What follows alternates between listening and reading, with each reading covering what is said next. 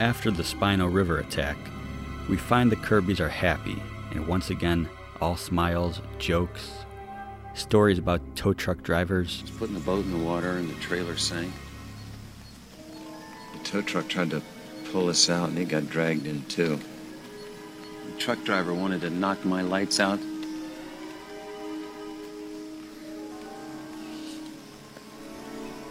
I miss fishing.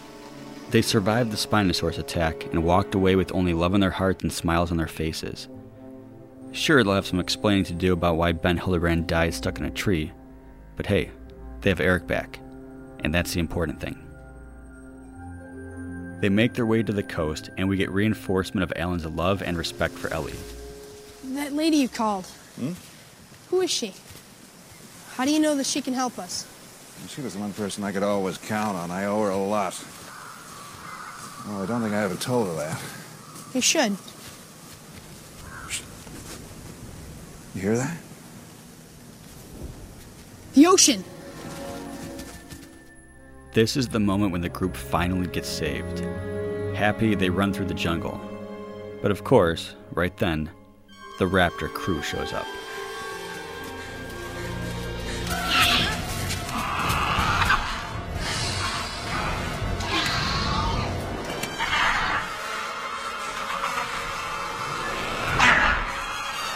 They want the eggs. Otherwise we'd be dead already. The camera circles them, mimicking the raptor's movements. In what can only be described as an incredible blend of animatronics and CGI, the raptors form a circle around them. Everybody get down. He's challenging us. A female raptor moves closer, eyeing Mrs. Kirby. And since Paul is now a hero character willing to sacrifice his life for others, he steps forward. Get behind me. But the raptor isn't having any of that nonsense, and she gets real close. Sniffing enough to confirm the eggs are here, Mrs. Kirby takes charge. Give me the eggs. Alan opens the bag and removes the eggs. But then he sees it, the resonating chamber. He hands the eggs over and grabs the cast. Fearing the raptors may decide to kill the humans, Alan blows into the resonating chamber. The raptors appear confused. No. Call for help. A dissatisfied Paul suggests a different note. And it works. The raptors carefully grab their eggs, wink at our heroes, and leave. Done. That's it. In what I consider to be brilliant or accidental writing, we get a climactic scene featuring a mother character in Mrs. Kirby, a character that arrived on the island to find her lost son, now confronting a female raptor that has been searching for her own children, her eggs. And one thing that most Jurassic fans seem to agree about JP3 is that the raptor designs are stunning. Even if you hate the film, there's a good chance you love the way they look. I'm John Rosengrant. I'm one of the owners of Legacy Effects. And on JP3, I was the animatronic supervisor for Stan Winston Studio. How involved were you in the actual design of the raptors? I mean, they're very different in this film than all of the others. Yeah, I was involved with it, but one of our longtime artists that had been involved with Raptors from day one, Chris Swift, helped to come up with those paint schemes. I think with the males, it was, we went with those quills up on those and a brighter look, taking something, a page out of the bird world, where the males are sometimes more flamboyant than the females. So they were sort of black with red stripes on them. And then you had the female, which was kind of a palish, whitish gray look. And so plainer in some ways. But yes, the idea was that the raptors had evolved, on this island. They, weren't the same raptor, right. Although the raptor in number 2 was different also than the first one. But there was both. There was the The male raptor in the second movie, I think, had more orange in him. And then the females looked the same as they did from the first film. And then in 3, we just came up with a whole new raptor paint schemes. But it was essentially the same molds and the same creatures that we had done before. And we left the females very much like they were in the previous films. But with the males, we ended up putting a new appliances up on their heads and along with the quills and things, a nod to all that stuff that was coming out about feathers. Right, yeah. Yeah. Was that design with the quills from you, or was that coming from the director, Joe Johnston? I think it stemmed from Joe wanting, let's do something. I mean, Chris facilitated it with the artwork and ended up painting on the maquettes and, got the sign off from Joe. Yeah. Joe was very involved in all of that. There are moments that the animatronics just blend so well with the CGI.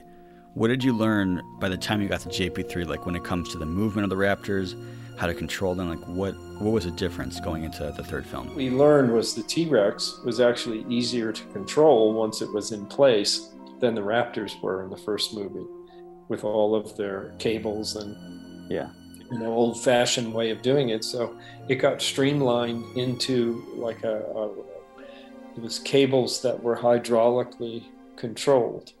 So it became much more fluid. And when you had the telemetry device moving the head, neck, and basically parts of the body, then the arms were puppeteered. Then you had a tail moving around, but the tail now was even hydraulically motivated.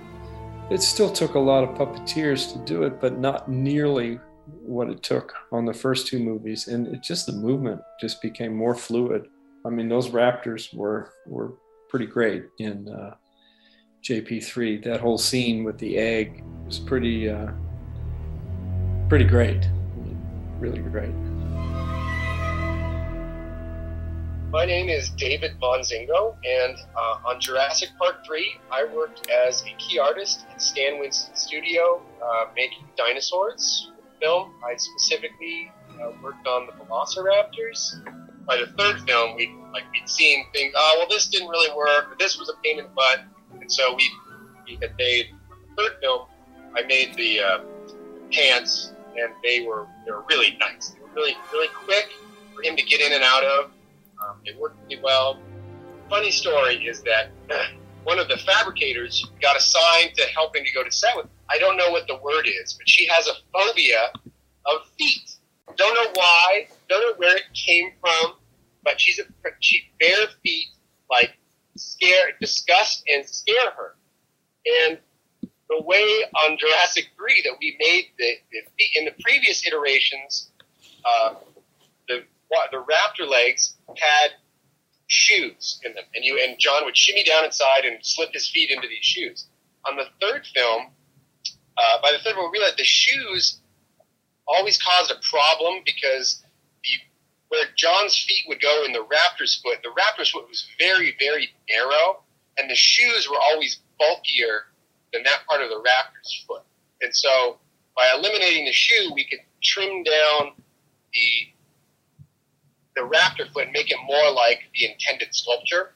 And so instead of putting a shoe in, we got this technology, this prosthetic technology that they use for people who've had amputated limbs. They basically make custom silicone sleeves that would go over their, wherever their amputation was, to fit them really, really snugly. Well, we basically sent John, even though he's not an amputee, we sent him to this place, and they made the same kind of thing for his feet.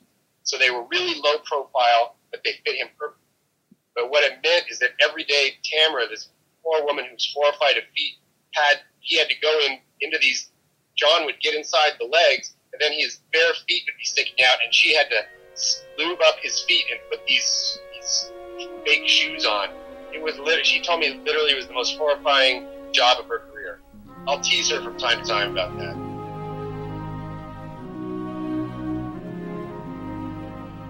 Previously, I spoke with Dan from Dan's JP3 page, and many listeners know the impact the website had on Jurassic fans, especially in the months leading up to July 2001.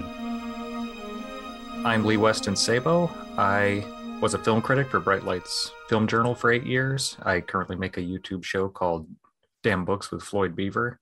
And I have been, I guess, an active member of the Jurassic Park community for 20 years, specifically around Jurassic Park 3, but it's not my favorite movie in the series. My favorite would be the first movie, obviously. But when you think back to 2001, discussing rumors for the film, what's it going to be like? What do you remember about that time period? Was the general excitement? Were you debating? What were you debating, and who were you debating it with? I think if I remember, most people, and again, this is 20 years ago, over 20 years ago, I think most of the people in the community liked it when it came out. The only thing I remember a lot of people hating was the Spinosaurus killing the Tyrannosaurus. And everyone's like, well, it had to have been the baby Tyrannosaurus from the Lost World, which is why it wasn't fully grown. That's why it lost the fight. And there was like a bunch of stuff like that. And it's, thinking back now, everyone was 12 years old, except for like 3 guys were 8 or 9 years older and had no idea the rest of us were 12, and they were arguing with us. And then it's like 20 years later, they're 39, and I'm still talking to some of them. They're like 38, 39. I'm 33, and they're like, wait, so that means 20 years ago you were like a little kid and I was in college and I was arguing with you. Do you remember your name on the website?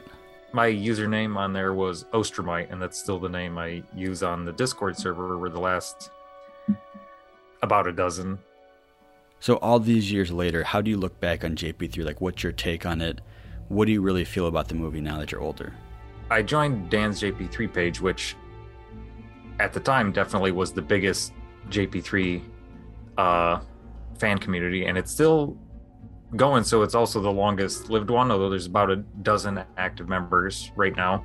Most of them, I would say all of them, don't really even like the movie, and it's the only fan community I can think of that's built around a movie that they universally don't like. And I think it's because the first 2 movies set a standard that the third one didn't live up to. Because I just rewatched Jurassic Park 3 a couple days ago, and it feels like $100 million direct-to-video sequel. It reminds me of like the RoboCop sequels or the Starship Troopers sequels. It's better than those, but where it's just kind of, it doesn't try to top the previous 2 movies. It just sort of does a little adventure story set in the same world. It feels like it should be a really low budget, like quiet thing, but then it has this massive budget. So the problems with the script are out of sync with the quality of the visual effects and stuff. So it's a very strange movie. And I remember at the time I was not disappointed. Everyone else, I think over time realized it wasn't as good as they wanted it to be because of all the hype around it. But especially with, you know, the sort of infamous stuff with the Spinosaurus and stuff. And once people got tired of arguing about whether that was good or bad, I think everyone was just like, well, was that really what the movie was even about? Because the actual plot is about the Velociraptor thing with the egg and stuff. Are you surprised that people might have a negative reaction to JP3? I'm surprised, personally, rewatching it, that it's, even among Jurassic Park fans, that the movie's considered as bad as it is by a lot of people, because it's fine. Like, I think the worst part of the movie is maybe the first 15-20 minutes, where there's a lot of really bad lines of dialogue. And I was rewatching, I was like, oh man, is this worse than I think it is? But once they get to the island, there's a lot of good stuff. And I think the Velociraptor design in the movies is my favorite of the whole series. It's got a really good balance between that early reptilian look and what they actually look like in real life, which is feathered and stuff. Going into JP3, everyone knew the raptors were smart. But even the marketing for this film seemed to really focus on these raptors being extremely intelligent, more than we could imagine. You have these raptors that have been stalking the group for most of the film, finally having the heroes cornered. There's no escape. The only option is confrontation. The amount of trouble because of these eggs has not only caused some terrifying raptor chase scenes, but also the end of a great friendship with Billy. And along with that, it's easy to make the case that Billy might not have been so willing to sacrifice himself to save Eric had it not been for some need to redeem his mistake of stealing those eggs. having the eggs in the bag acts as a body armor for these characters, which to me is a good thing. By the reveal of Billy actually having stolen the eggs, we get the realization that these characters aren't simply surviving because it's a movie, but mostly because the raptors want their eggs back, and their intelligence dictates that immediately killing the humans might not be the best idea. The group watches the raptors leave, and we hear the sounds of propellers in the air. The heroes move quickly through the jungle and onto a beach. They stop as they see a man alone on the beach. Dr. Alec Brand? Thinking back to the first viewing of the film, I obviously instantly thought this was Mark Degler. And I still believe it somewhat resembles him, and it's confusing to me why it wasn't him because I think they wanted it to be him.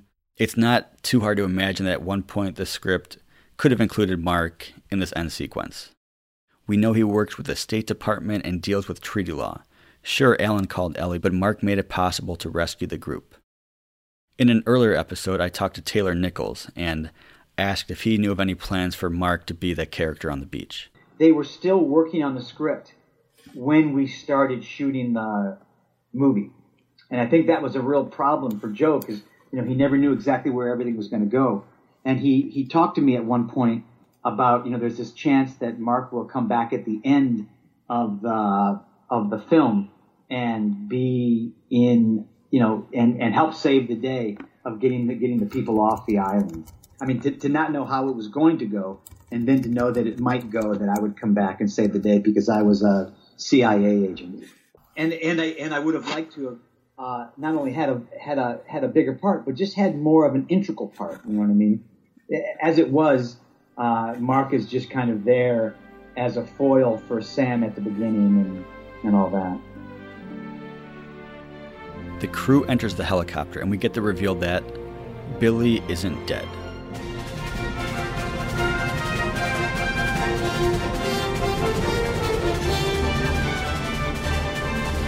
Yes, he survived the brutal and bloody attack, which had his character underwater for a decent amount of time.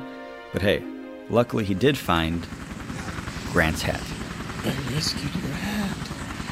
Dr. Grant, we need to go now. Oh, yeah. Well, that's the important thing. So I've just kind of accepted that Billy is alive and that it's mostly because I wanted to see him return in a fourth film. As a story, it 100% makes more sense to have Billy stay dead. I mean, his death had a huge impact on Grant and led to a change in character, so having that be just completely undone is still a bit jarring and disappointing, but in the end, hey, it's good for Billy. Once the group is all buckled in, we see a few pteranodons fly by. Where do you think they're going? I don't know, maybe just looking for new nesting grounds. It's a whole new world for them. I dare them to nest in Enid, Oklahoma.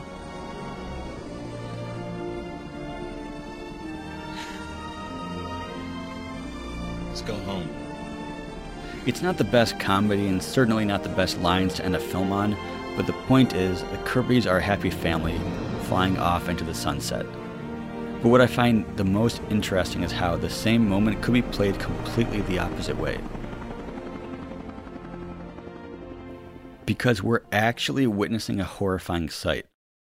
The pteranodons are loose, out of the aviary, no longer caged.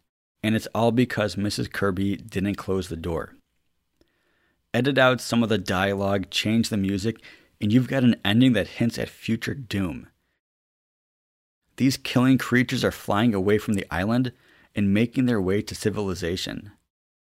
This is not good.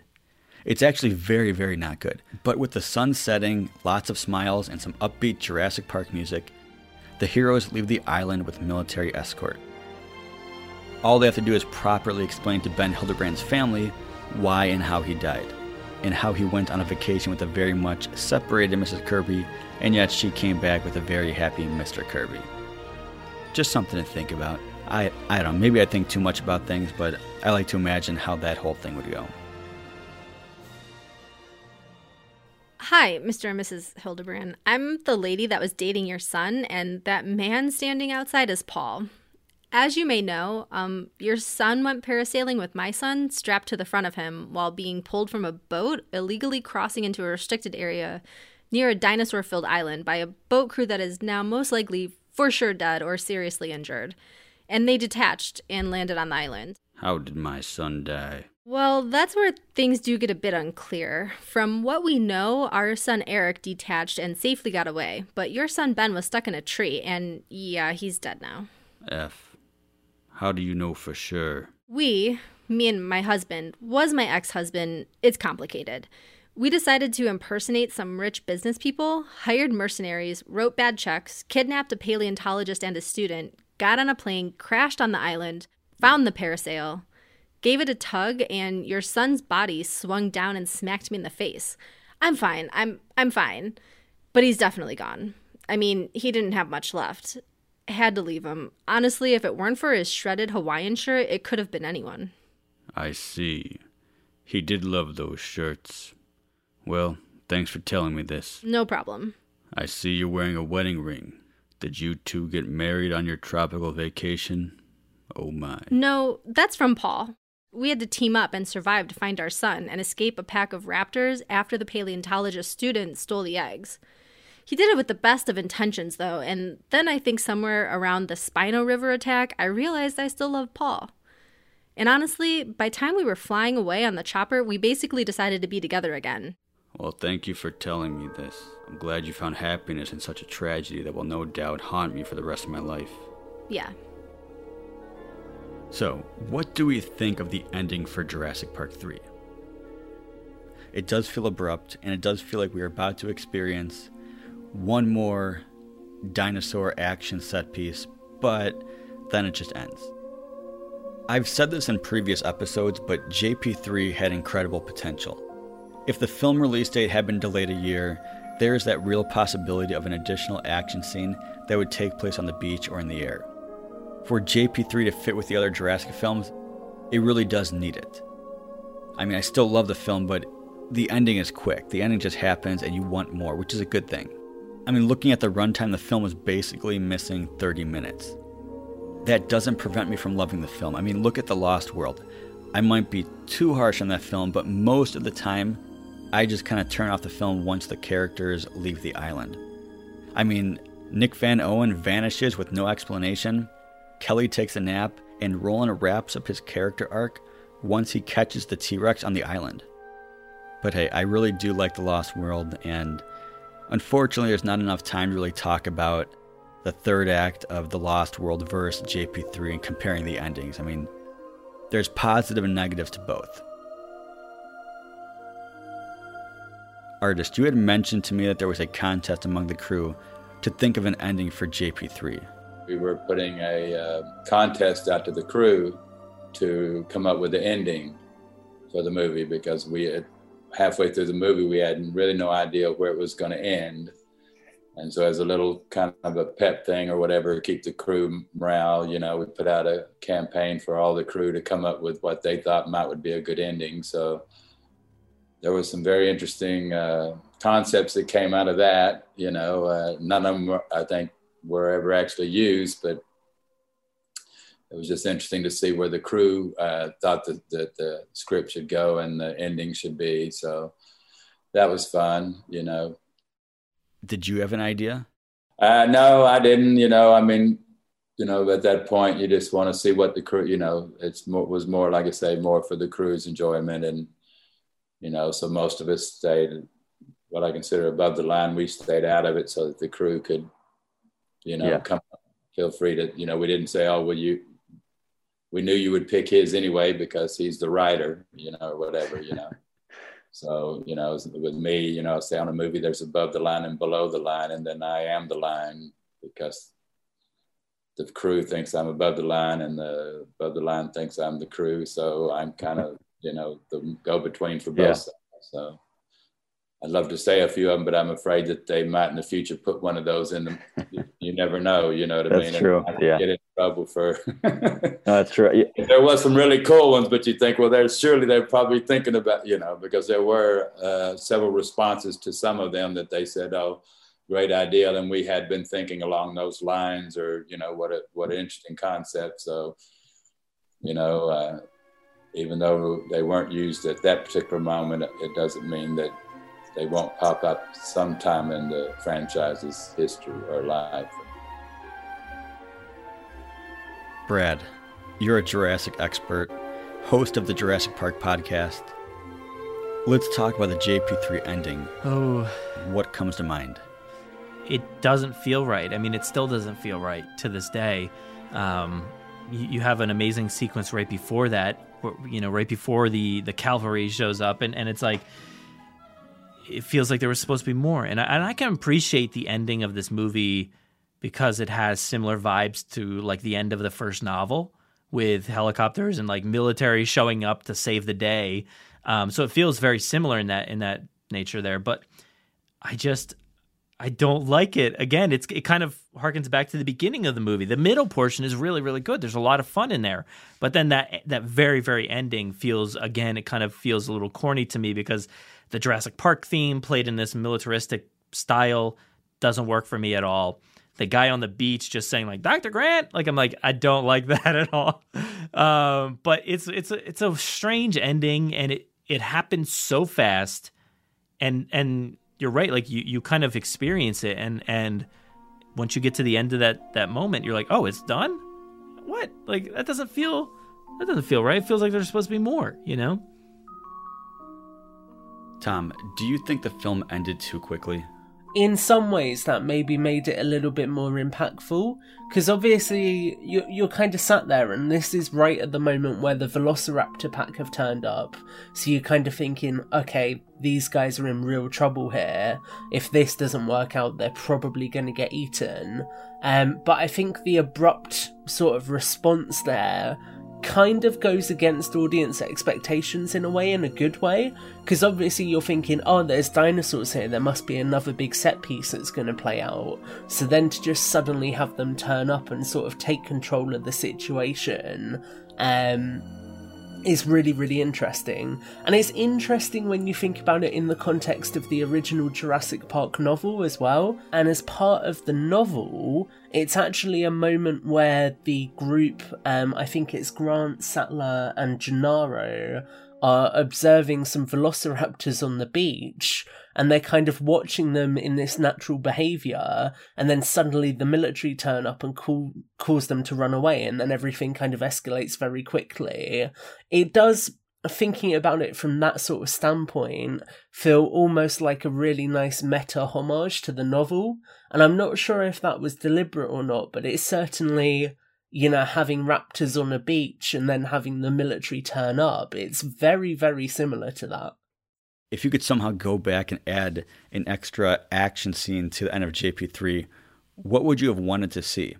I think it would have been cool maybe seeing, like, the army arriving and clashing with the dinosaurs a little bit.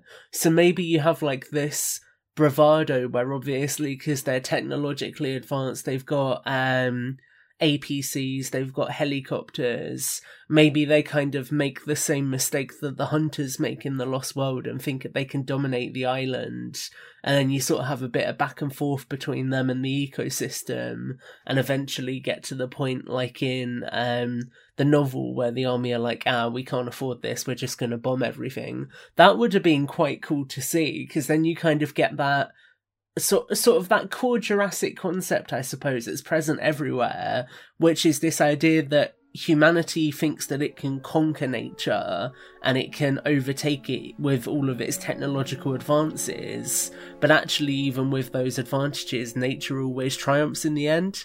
That would have been cool to see. And you can find Tom on Twitter at Tom_Jurassic. My name's Jack. I guess I'm known in the community. I run Jurassic Outpost, so I founded that and ran that with a bunch of guys. We have a really great team over there. And funnily enough, luckily now I'm working on the Beyond the Gates show with Chris Pugh, so we do that, which is like an unveiling of the upcoming Mattel Jurassic toys, which is a great experience. I've heard plenty of rumors about what the JP3 ending could have been. Have you ever come across anybody that's talked about like what it possibly was, or different rumors? What have you learned about the JP3 ending? I think I asked Shelley. I can't remember if it was in the interview with him or if it was in our like off the record chat, but I asked him about like the ending, and he said he remembers the helicopters being attacked by the Pteranodon and things like that. But he's like, we never shot any of it. Like nothing was ever shot like that. And then he recalled there being an ending or there being a scene where raptors attack the Spinosaurus. And I'm not sure if you've heard that from anyone you've discussed it with. I don't think so. So it was, I swear it came originally from a piece of concept art, or maybe it was like from a leak or something.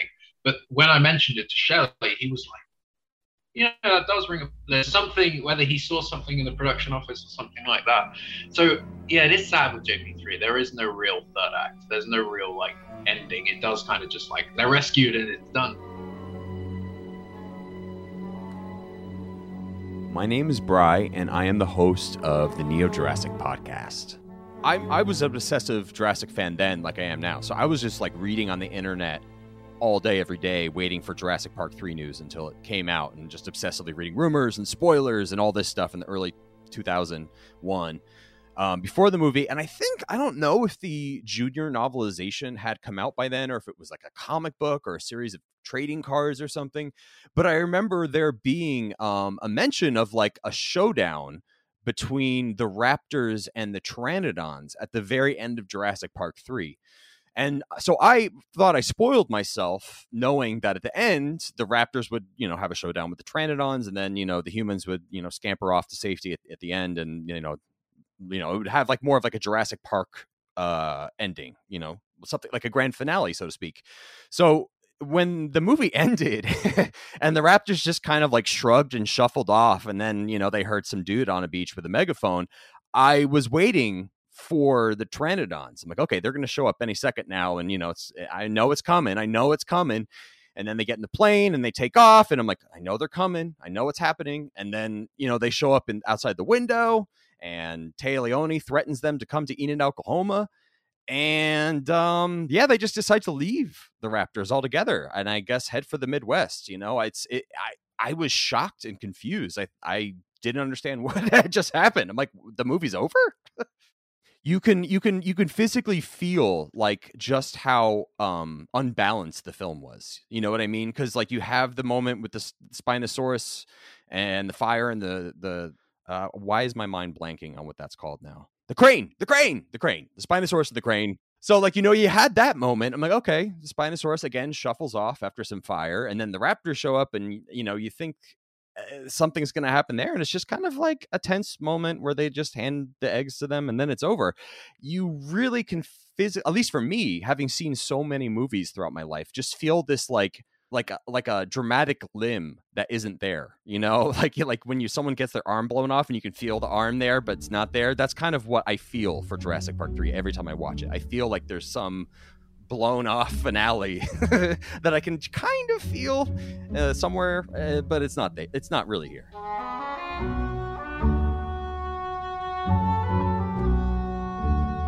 I'm Charles Hood. I'm a director. I did a movie called Night Owls that I directed and co-wrote, and then I directed this Hulu Blumhouse movie called A Nasty Piece of Work.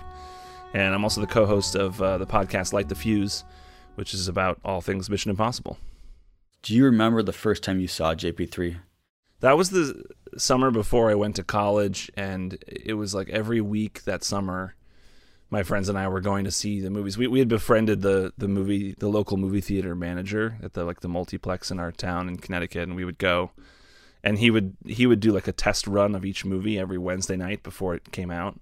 So every week we were seeing the big summer movie of that year, whatever it was, like Rush Hour 2 and what AI and whatever else was that summer, and that one was just so much fun. I mean, I had such a blast watching Jurassic Park 3. I think it's just such a fun thrill ride of a Jurassic Park. I feel like it's everything you want from a Jurassic Park sequel, at least everything I want from a Jurassic Park sequel, because it's just like a 90-minute dino adventure, and it's not trying to be anything more than that. And I think so many of the other sequels are bloated. I mean, Lost World has so many incredible sequences in it, but they're all like very long, like drawn out. And I think Jurassic Park 3 just kind of just gets in and gets out and gives you what you want, at least what I want.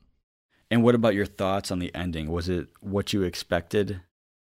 Yeah, I think I had read somewhere that, and I must have misread it, but I had like read some test screening review or something. I was before I saw the movie, and for some reason I was under the interpretation there was going to be a rematch of the T-Rex versus the Spinosaurus, and that was going to be the finale. I don't know. I got that idea in my head. I think it must have been because I misread it somewhere, or just assumed it, or maybe I just felt that when I watched the movie, and so I was disappointed the first time I saw it that didn't happen. They kind of ended it with the little finale with the raptors, and then it was over. So yeah, I mean, it felt like a little disappointing the first time I saw it, but in repeat viewings, it doesn't really bother me. I mean, the movie has such a... I feel like they were course-correcting from Lost World, because Lost World made the raptors so stupid. It's, like, really frustrating to watch sometimes. I mean, I actually love some parts of Lost World, and I've really come around to that movie a lot. And one thing that's just hard, though, to stomach in that movie when you watch is just how stupid the raptors are, and how incompetent they can be, and how easily they fool them. So I feel like they're course-correcting in Jurassic Park 3, and they make the raptors incredibly smart. So now they're even speaking, and that's the whole kind of, through the whole movie, there's from the very beginning, they're setting up this idea of how smart raptors are, and the way they can communicate with each other, and they're like exploring this theory of raptor communication and throughout the movie. What are your thoughts on Billy surviving? I mean, for me, I ship Alan and Alessandro Nivola's characters, so I'm happy to have them be reunited at the end. And also, he rescues Grant's hat too, right? So I mean, that's an important thing that had to happen. I don't mind it. I don't have any problem with it. I mean, I think it would be pretty dark and sad to have him go the way he did. Although that shot is one of the best shots in the movie. When it's like panning down the river as he's getting pulled down the river and getting attacked, and then it does that incredible rack focus to the pteranodon in the foreground looking back at you. You're like, oh my god, that's just such an incredible moment. So I mean, it would be very dark, and I guess I could go either way, but I'm happy for Grant, and I want him to have his buddy. So.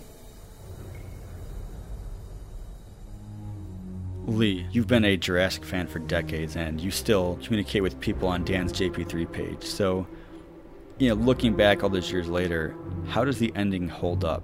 When I remember being in the drive-in, when that guy is standing there with the megaphone or whatever, and they're like, oh, she sent the Navy and the Marines. And I'm like, okay, now this is going to be the climax of the movie where a bunch of dinosaurs are going to rush out of the jungle or something.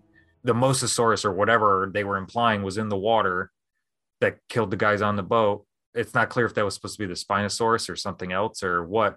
Then they just leave, and I was like, oh. And then the Pteranodons, I'm like, are they going to attack the helicopter? No. Okay. It's just like the Pelicans at the end of the first movie.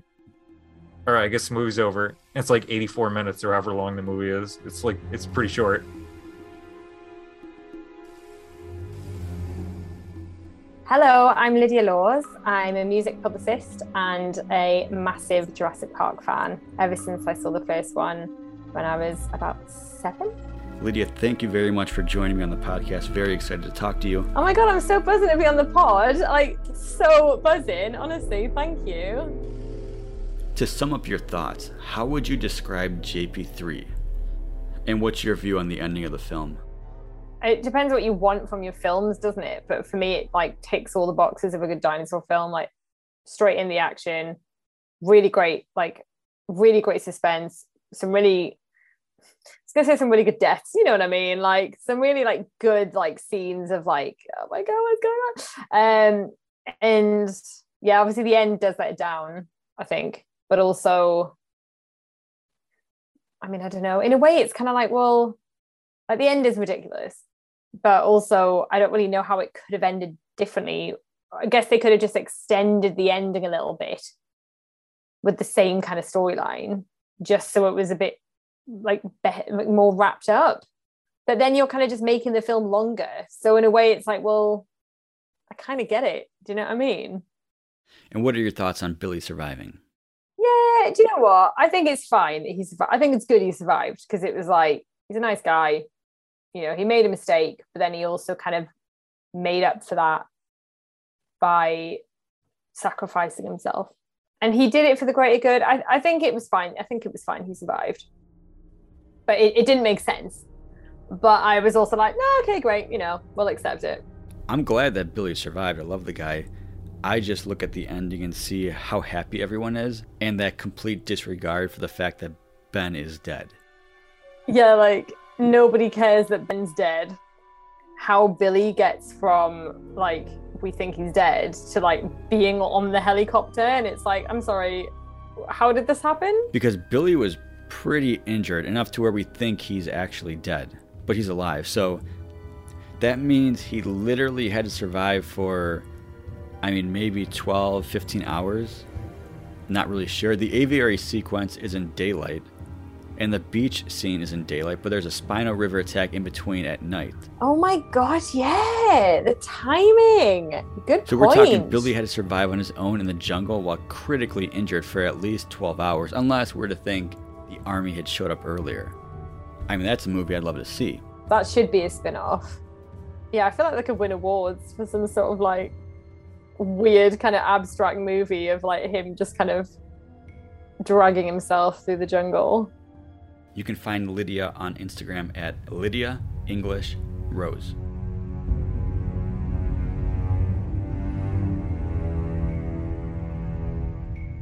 Hello, I'm Brad, co-host of the Jurassic Minutes podcast, taking on the franchise minute by minute after Kyle and Brody. I wasn't old enough to see Jurassic Park when it came out in '93, but did get to wear out that VHS tape before The Lost World finally came out, and me love of the franchise was really cemented with that film. What can you tell us about that first JP3 viewing experience? I can't recall the reaction to seeing it. I think the first real reaction was once Facebook, internet sort of come to home. I was a late adopter. It would have been 2007, 2006 when I finally got Facebook and that, and just started seeing some of the fan backlash to the film. Even to this date, I don't see the issue. I know the issues are there that a lot of fans have with it, T-Rex spine thing. But going through now and knowing what I do about production, all that sort of thing, I don't hate as much as some fans do. And just being exposed to that online, because not really having a circle of friends, you might have a couple of work colleagues, went and seen that new dinosaur movie or whatever else, and that's about where the conversation stops. But getting online and seeing what real fans, other Jurassic Park fans thought of the third film, I do remember that. Do you have a favorite scene in the film, or is there something about the film that you just simply love? Personally, I've always been a fan of the buildings, InGen's facilities, construction, that sort of thing. As I mentioned before, drawing my own version of the Worker Village from The Lost World and going into Jurassic Park 3, just not really realising at the time that we'd got the repurposed operations building into embryonics and demonstration building, but just the whole sequence in the lab, in the kennels, in the hatchery, learning from the junior novelisation and other scripts that there was actually going to be an overnight stay in the lab before the raptor attack, and then Eric's water truck was going to be in a construction yard at the back. All these things we can see from the new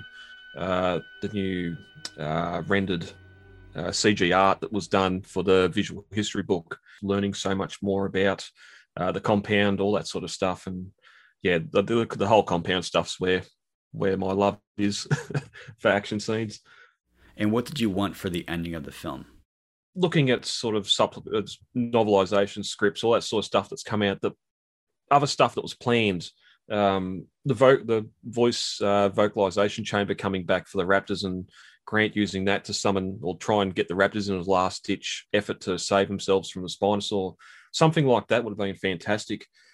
They had harbour/marina infrastructure built in the background that they could have extended the set more than just what we've seen on the barge and in the pool, that you can see in behind-the-scenes video, and that river sequence should have been a lot bigger as the finale. Bring the raptors back then, have the survivors barely get away, and then in the morning we're on the beach and here's the helicopters coming. What's interesting to me is that the Spino is such an essential part of the film, But when watching for the first time, you don't get the sense that the river attack is the last time you'll see it. Yeah, just Grant fires the flare at the Spinosaur and it sort of just lumbers off, and that's it for the Spinosaur. And then we get the Raptors come in as a little bit of a last minute. Will they get free? Or will they get off the island or not? Especially once they hear the helicopter. And I have to ask, should Billy have survived? Well, that too. Billy should not have survived. I think for his character arc, he probably should have succumbed to the Pteranodons then. And... My name is Alyssa Miller. I'm a writer at No Film School, and I grew up loving horror and loving Jurassic Park, and I think it's one of the very few creature features that I can stomach and really enjoy for what it is and what it's bringing to the table. So you wrote an article for No Film School called Jurassic Park 3 Shows Us How to Make a Great Standalone Franchise Sequel. Share with us some insight into what went into making this article. We were all just kind of chatting at No Film School about writing about one of our favorite films from the franchise. And I chimed in, I'm like, oh, I love Jurassic Park 3. And everybody just came at me in a way. They were like, oh, really? That's an interesting choice. And I was like, okay, well, here, let me tell you why.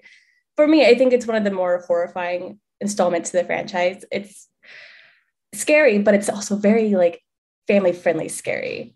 And as a sequel, I think it works very well on its own. So you don't have to watch all the other movies to understand what is happening in Jurassic Park 3. You can literally just sit down and be like, who's that? And they go, this is Dr. Alan Grant. He works with dinosaurs and he does not like Jurassic Park because he was traumatized. And they tell you that. And I love that. You don't have to do any work before you sit down, which I really appreciate from, a lazy standpoint. So what was the goal of the article? Was it just to highlight the positives of the film? I think I was really trying to break down what it is people do not like about it, because I thought everybody loved it. I was so shocked. I was like, you guys don't love Jurassic Park 3? I'm confused. And they're like, it's the CGI. I'm like, okay, well, let's look at Phantom Menace and the whole Star Wars prequels, because that was awful CGI. But I mean, if you look past some of the fundamental pitfalls of JP3, it's this kitsch horror kind of genre where it's fun terror, it's a bit campy, it's a bit excessive, and it knows exactly what it's trying to be, and it's not shying away from that at all. And a lot of people have a problem with that because they want something that has a deeper meaning. And especially when you're looking at the original Jurassic Park, it was kind of philosophical. It was, it gave you a lot to chew on. And Jurassic Park 3 does not do that. It's very much here you go, enjoy. And you can either actually enjoy it or it can be critical and be a grumpy pants about it. Be like, well, it's so surface level. What's the point? That's the point. It's surface level. And what are your thoughts on the ending? Too quick, too happy? The fact that it's a happy ending, I think works for me. It does not upset me whatsoever. It's what we're expecting. We're expecting survival. We're expecting kind of riding off into the sunset. And then you get they're not called pterodactyls. What are they called? The pteranodons. They're flying with the helicopters into the actual real world. That's so exciting. That is so fun. And that gives you potential to bring the dinosaurs into the real world, which is what they should have done when they brought in Jurassic World, but they just kind of scrapped that completely. There's so much potential that the ending of JP3 left. What does it mean to the franchise? Or maybe how would you describe it to a friend that hasn't seen it? It's a good rainy day movie or a lazy Sunday movie where you're just I kind of want to watch Jurassic Park. And then you go, well, Jurassic Park 3. Yes. Because for me, JP2 does not exist. I think I maybe watched it once and then I tried rewatching it the other night and I was like, I'm really bored and I just turned it off. But if I sit down to watch JP3, actually watch down, I'm having a good time. It's a guaranteed good time every time you watch it. Guaranteed. And you can just yell at the screen. I want to go to a midnight screening of JP3. That's how fun it is. Yeah, a midnight showing with true JP3 fans. I can't even imagine the crowd reacting to seeing Cooper on the runway. That is my favorite death of the entire franchise.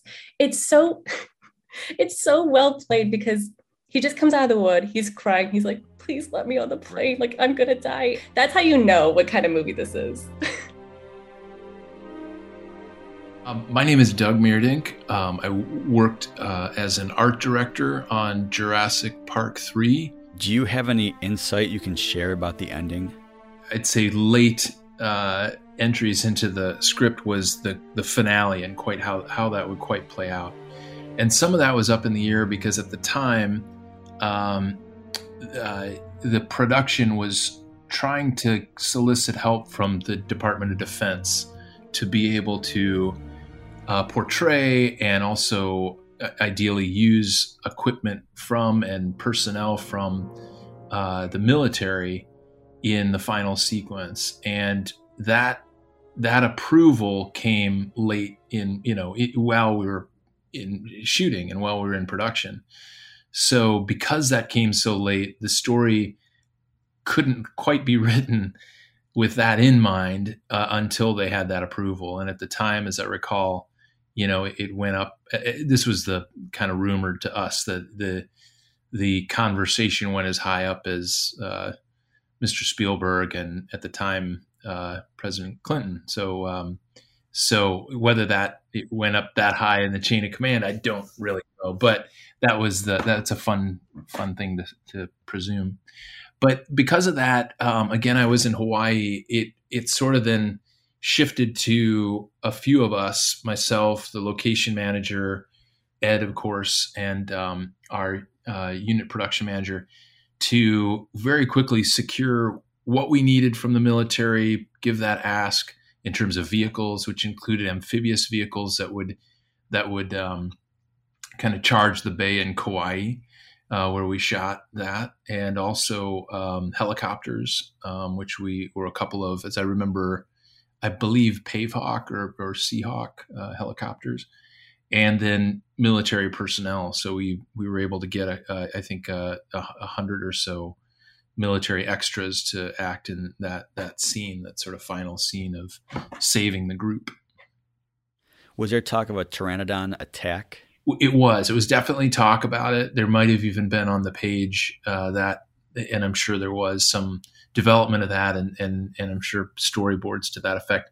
I think they decided that that would have been an additional ending to the ending of our heroes being saved, and so they didn't include that. I think at the end in the Jurassic franchise, the notion of sort of what's going to be the pass off to the next film potentially, and so the notion of pteranodons having a presence there may have been at some point the notion of, okay, how do we end this in a way that we can then pick it up in the next one. That's my kind of speculation.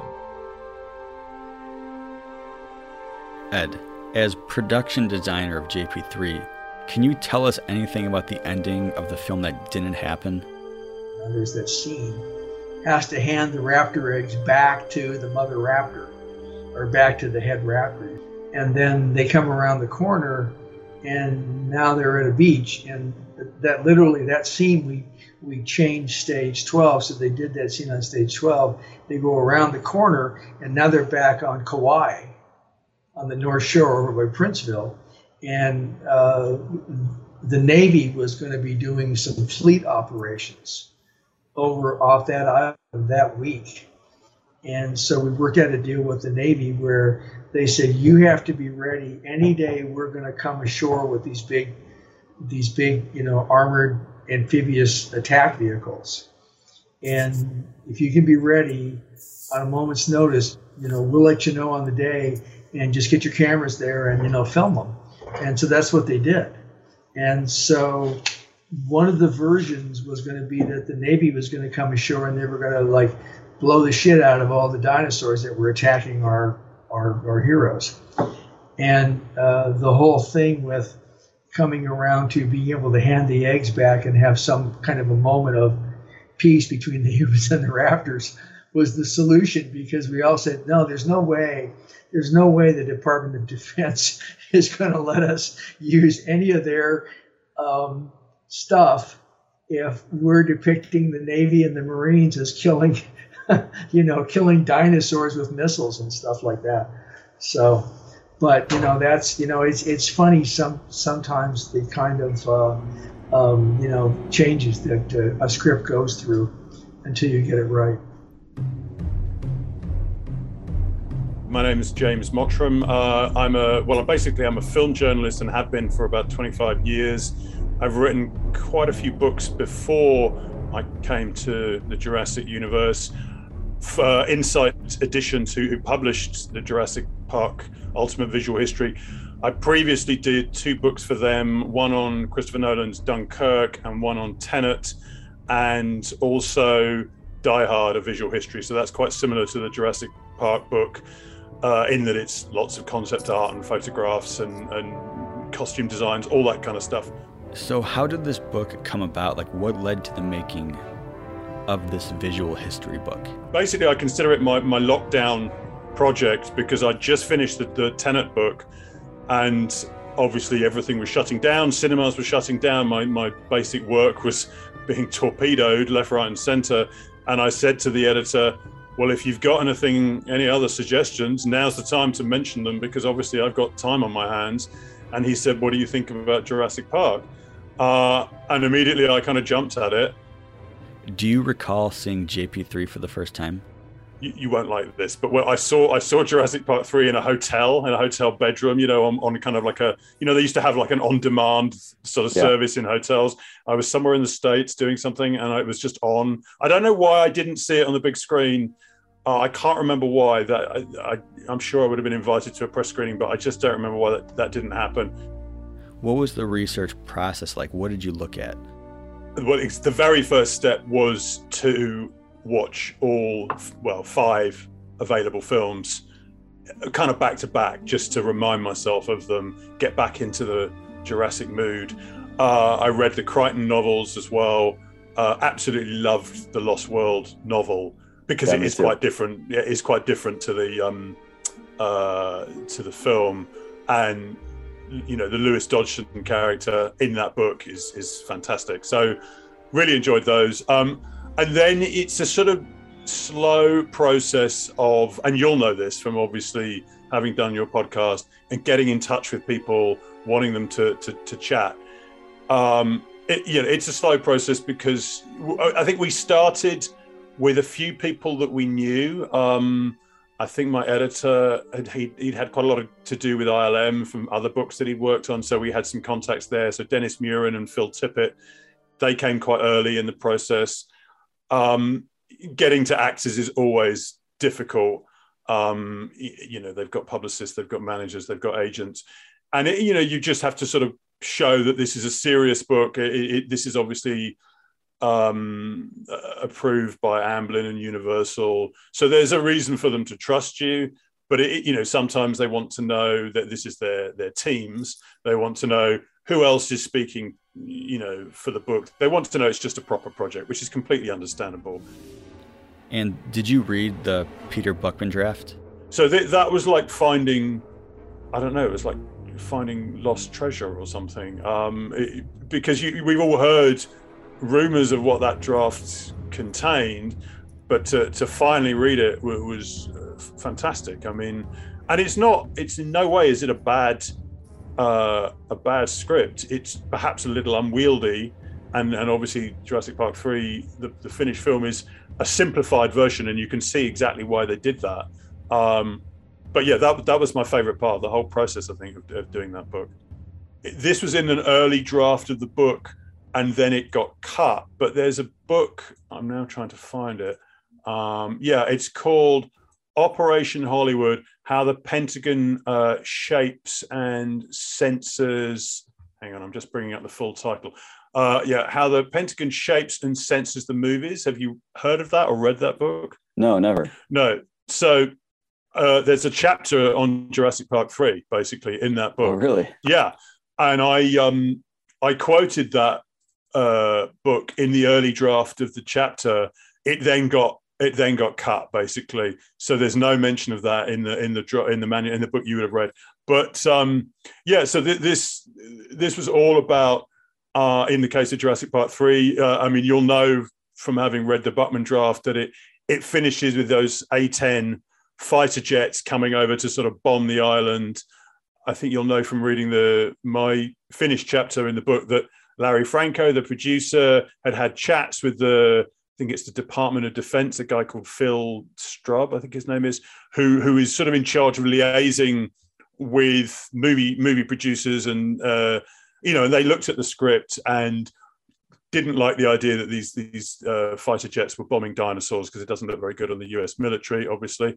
And anyway, this book, Operation Hollywood, goes into that a lot more. It talks about letters that were sent to between the military and the Jurassic Park 3 team.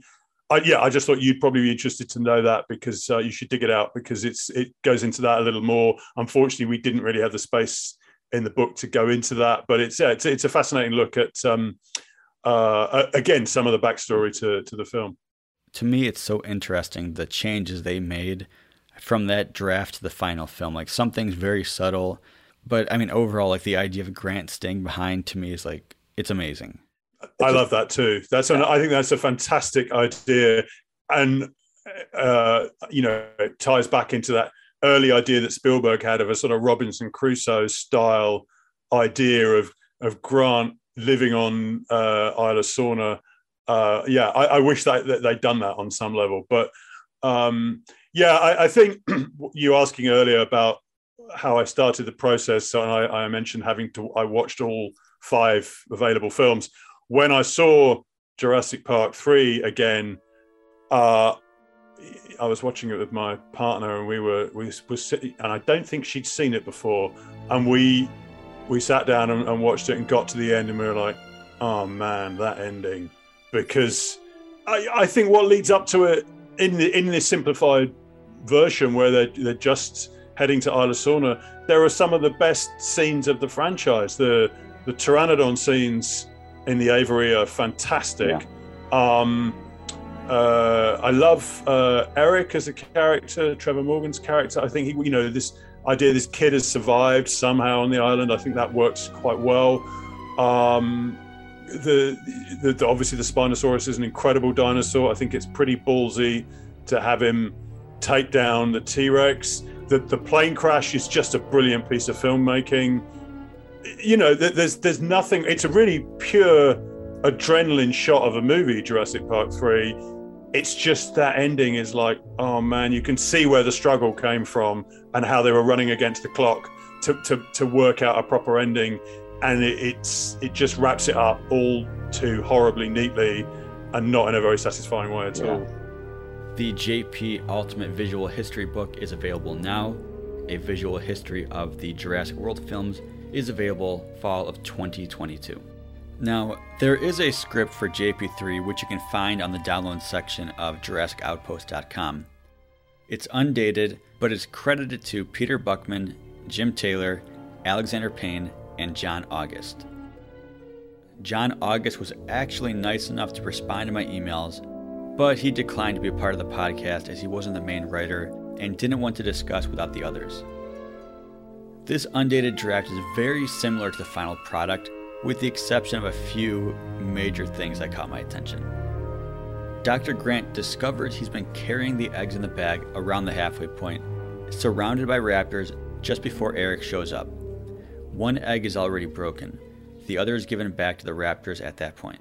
Number 2, the Spino River attack shows a proper end to the Spino. With our heroes in trouble, Grant brings out the raptor resonating chamber and calls a pack of raptors over to the river. They attack and kill the Spino. 3. The group walks onto the beach. Grant, sensing danger, tells Eric to stay back with his parents. Grant spots the boat from the opening scene and examines the slash marks. He measures them with his hand and realizes the group is in danger. At the same time, rescue choppers arrive. Grant yells for them to stay back as he spots 20 or so pteranodons in the trees. As you can imagine, one of the choppers crashes.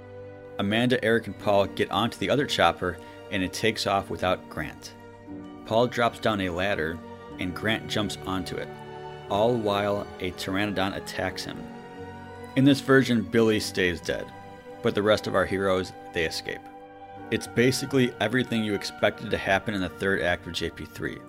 In the actual film, we just get the very simplified version. So we have the ending of the actual film, the ending of an undated draft, the ending of the draft or treatment that I read in the last episode, dated April 2000. I was sent some information about a draft dated September 2000 with a very different ending.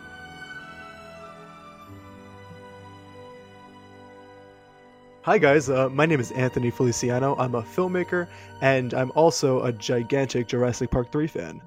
You recently shared with me some information about a JP3 script dated September 2000 by Peter Buckman, with revisions by Alexander Payne and Jim Taylor, current revisions by Peter Buckman. It's fairly similar to the final product, and I feel like there are some strengths that the script has, and there are some strengths that the final product has. And it's kind of an interesting mix where I don't think one is necessarily better than the other, but they both have such interesting concepts that are just fascinating. And I think the movie would have benefited from some of these character moments that are in the script. Maybe it didn't work in the edit, or maybe it threw off the pace, but I don't know, like it made me care for Paul and Amanda and even Grant even more. It kind of goes into Amanda playing tennis, and Paul secretly watched her play in the regionals, and it's just little things. Paul and Amanda debate on how much time they want to spend with Eric. Just little things that kind of add up in the end, and they're not groundbreaking change. This will not change the final product of the movie, but they're little things that kind of make you care about the characters a little bit more. But one of the first things that jumped out to me was the acknowledgement that Ellie and Grant split up 6 years prior to the events of the film, and on page 9 specifically, they share a moment that's kind of beautiful, and I kind of wish that was in there, where Grant says something to the extent of I will always love you, Ellie, as they're leaving after their dinner. And as he pulls away, Ellie, out of Grant's vicinity to hear this, reciprocates and says, I love you too. And I think that's just such a huge moment that would just highlight human complexity. And I think would have been such a moment for the audience to kind of take in, because in this script later on page I have it right in front of me on page 64, there's a moment where Amanda this is before they find Eric, they're kind of in the tree tops, there we go, hiding from the raptors. This is before they know the eggs were stolen, and the raptors are still stalking them, and Amanda is worrying about her son, and she's kind of just having like this aside saying that she knows he's out there. And Grant is fed up with all this, and he's like, look, like your son is, he doesn't say this verbatim, but basically to the extent of like, accept reality, he's dead, move on. And Amanda asks Grant, do you have kids? And he doesn't answer. And then she says something to the extent of, then you have no idea what I'm going through, or something like that. Like you can't even imagine the situation I'm going through. And I think that just highlights Grant's character and how complex it is that he couldn't commit to Ellie. He sees the love of his life, move on. And now he's in this other situation where it's kind of a similar situation to the first film, where he's in this protector mode and has to kind of let that stone around his heart break a little bit. And I think that's one of the highlights that the script features. It's just his complex character. One of my favorite parts of the September 2000 script is the reveal of Eric. After the group escapes the lab and runs into the trees, the script has someone in a lab coat with the name tag of Borkman going to the vending machine and seeing the wrappers everywhere. But they don't show Eric's face. And he then actually finds the group in the trees. And he's very clearly traumatized. He tells his mom that Ben got hurt. It is very simple yet easy to imagine. Because when Eric last saw his mom, she was dating Ben. So she clearly cared about him, and it's a logical thing to say the very first time he sees her. In the final film, we don't get that moment where Eric acknowledges Ben's death at all. We don't, and it's such an unfortunate casualty of the constant evolution of the script. But yeah, that would have just made the situation feel a lot more real and just kind of connect the dots a lot more than the final product kind of has. I'm not sure if they've removed it because Trevor Morgan may have been, too mature to pull it off, because he kind of plays a little more infantile in the script. But then again, this poor kid was traumatized and he's going through something. And I feel like if that was in the script, it would have made the emotional beats of the movie way more powerful than they currently are. Tell us about the ending. What are your thoughts?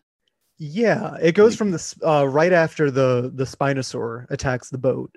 And then from there, while the Kirbys are kind of, doing their family little group hug, Grant feels, according to the script, very uncomfortable. And he climbs to the top of a mountain or hill or something. And he sees a boathouse in the kind of at the mouth of the river. Yeah. And the characters head there. And they're kind of rummaging through supplies. They come across something that we don't see, and they all look at each other and do like a little smile, which I find hilarious. And it kind of hard cuts to them on the ocean in this makeshift raft with a sail, with a photo of John Hammond, and underneath it, it says, "Welcome to Jurassic Park," which I find hilarious and also crazy. This ending is very short. It's like 3 pages in total. And I kind of feel, because of what everyone in the production has said, they just did not have an ending. I feel like they wrote this very quickly just to have something, which happens all the time in film production. So I feel like what we're looking at is probably the first draft of this ending, where the mammoth pteranodon is mentioned, which is not in the final film, but there is a toy out there and a maquette out there where it's kind of like this gray body pteranodon with white stripes on its wings and an orange crest. I feel like that was probably the mammoth pteranodon. But as the Kirbys are sailing away, this gigantic pteranodon attacks them, and just in the nick of time, it explodes into 1,000,000 pieces, which I don't know if they would actually do that in the final product. But it explodes, only to reveal that there's a military helicopter behind there that shot a rocket at it, and they're saved all of a sudden. And it's just kind of, it's very quick, and it just makes me think that they just kind of wrote this just to have something, and they were like, okay, we'll figure out the real ending later.